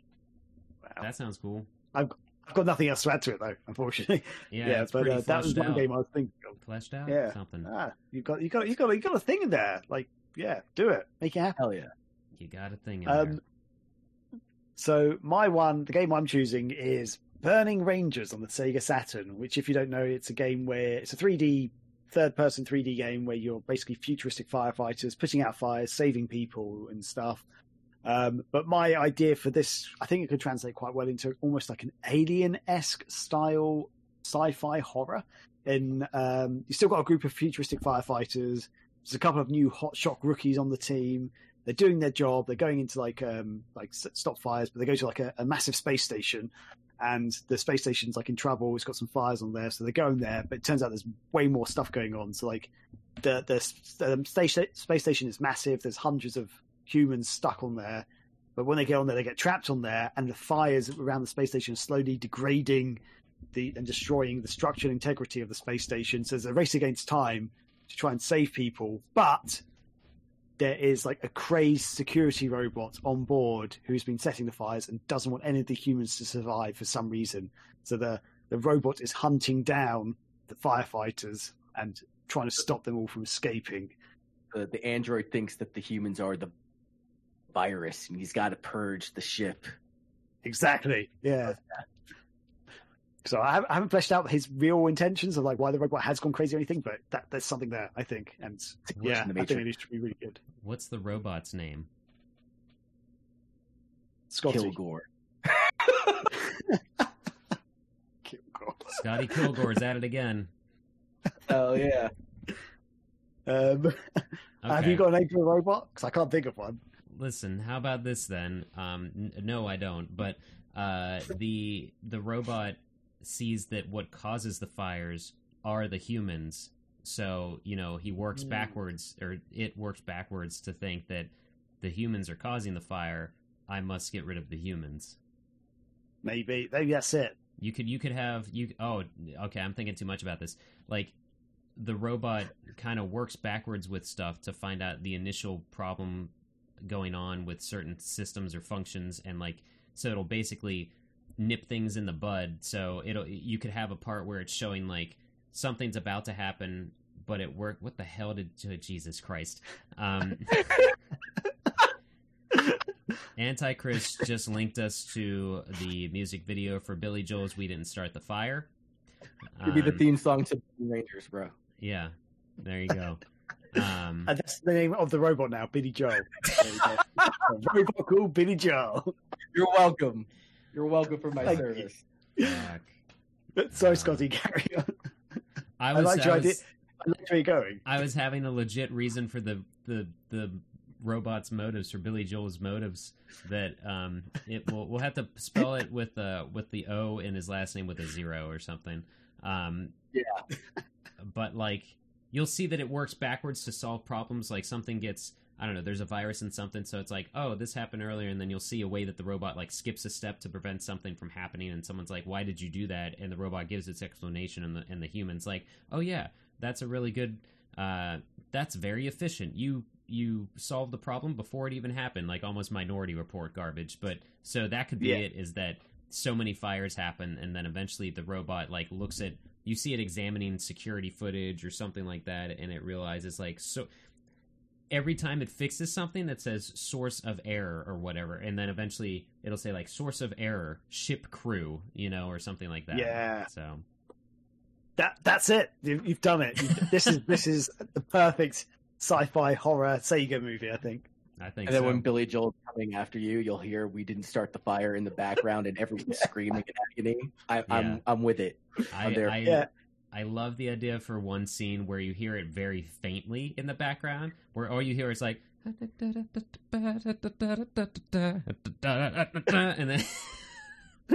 you see like the airlock going down. Someone's clawing at the windows. We didn't start the fire. Yeah. Jesus Christ. And you know, because this is what Hollywood fucking does now. We have to have like a nu metal dark trance cover of "We Didn't Start the Fire" in the trailer for this thing. Yo, $10 says it already exists. Probably. Yeah. Oh, guys, we're in luck. 9 Inch Nails got back together, and here's this. Jesus fucking Christ. That's so good. All right. Wow. Graham wins. Graham's is my favorite. I think that's a team effort. It's all come together nicely. Perfect. Yeah. I love it when that. Or we're just creating our cinematic universe where all these have something in common with each other. Hell yeah. Okay. Oh, wow. Yeah, we just created the Sega horror cinematic universe. What's that? Who does Uwe Boll get in contact with when he wants to make a game movie? No one. He just fucking does it. Okay. Wow. Okay. Brilliant. We'll do that. We'll just crack on. Yeah. So what is this? Watch this space. In a couple of years, you guys will see a Burning Rangers movie coming out. Okay. So it's just we're going to stick with Burning Rangers for the title. Oh, actually, I don't know. Have you got a better one? No, Burning Rangers would be good. That's fine. Yeah. Burning Rangers would be good. And I guess if we put out a trailer, it's like Burning Rangers. Something. Like, I don't know. And then, okay. Yeah. The marketing's not up to us. That's a different department. Okay, good. Yeah. Mm-hmm. Wow. God, okay, man. so I guess that'll do it for the end of the feature, and we're coming to the end of the show then. So, Chris Redfield, thank you for joining us. Do you have any announcements or shout-outs that you want to do for any projects you're working on and stuff, like maybe for Scrubverse or anything else? No, Scrubverse has a weekly podcast that we come out with. Last week we took a short hiatus, but I mean, episode 66 or 67, I don't know. I leave that shit to Corey to name and count how many podcasts we have. We have a podcast being recorded tonight. It'll be released on Tuesday. I stream every Monday and Friday because I dedicate my Wednesdays to the Megavision streams. But I stream on my own personal channel, @Chris_SV. I'm doing a Sonic the Hedgehog tier list that I'm slogging through because I don't want to play Sonic 06. I play a lot of other retro stuff, and I like fighting games and RPGs. So if you want to see stuff like Street Fighter Alpha 2, Guilty Gear, Melty Blood, whatever, you name it, I probably got it. So you can come check me out over there. Also, we've got the Scrubverse Podcast YouTube channel, which I have gone in and gutted and fixed and putting up new clips. And awesome. So go check out our Marvel vs. Capcom 4 fantasy roster, because that is a hell of a good time. Nice. Excellent. Yeah, brilliant. And Scotty, have we got any Megavisions announcements at all? Not for the most part. Still plugging away at the latest issue, and we've got our Twitch and our Patreon that you'll hear ads for throughout this episode. And we're gonna try to, I said it before, we're gonna try to do something on Extra Life Day possibly, and maybe something else later that month, because it is still possible to donate to our Extra Life page. It would be pretty cool if we beat $1,500 this year. So you can the link to that site is always in the podcast description. So if you want to throw a few bucks that way to help the kids, that'd be cool. Awesome, yeah. So yeah, I guess that will do for the show. So thanks everybody. Thanks all the listeners and viewers and everything. And thanks Antichrist for jumping on. Thanks Scotty and everybody out there. Hopefully this will come out in time for Halloween. So have a happy Halloween and enjoy the spooky games and shows we've been talking about recently. So yeah, have a great time and be excellent to each other. Hell yeah. You're not Jimmy.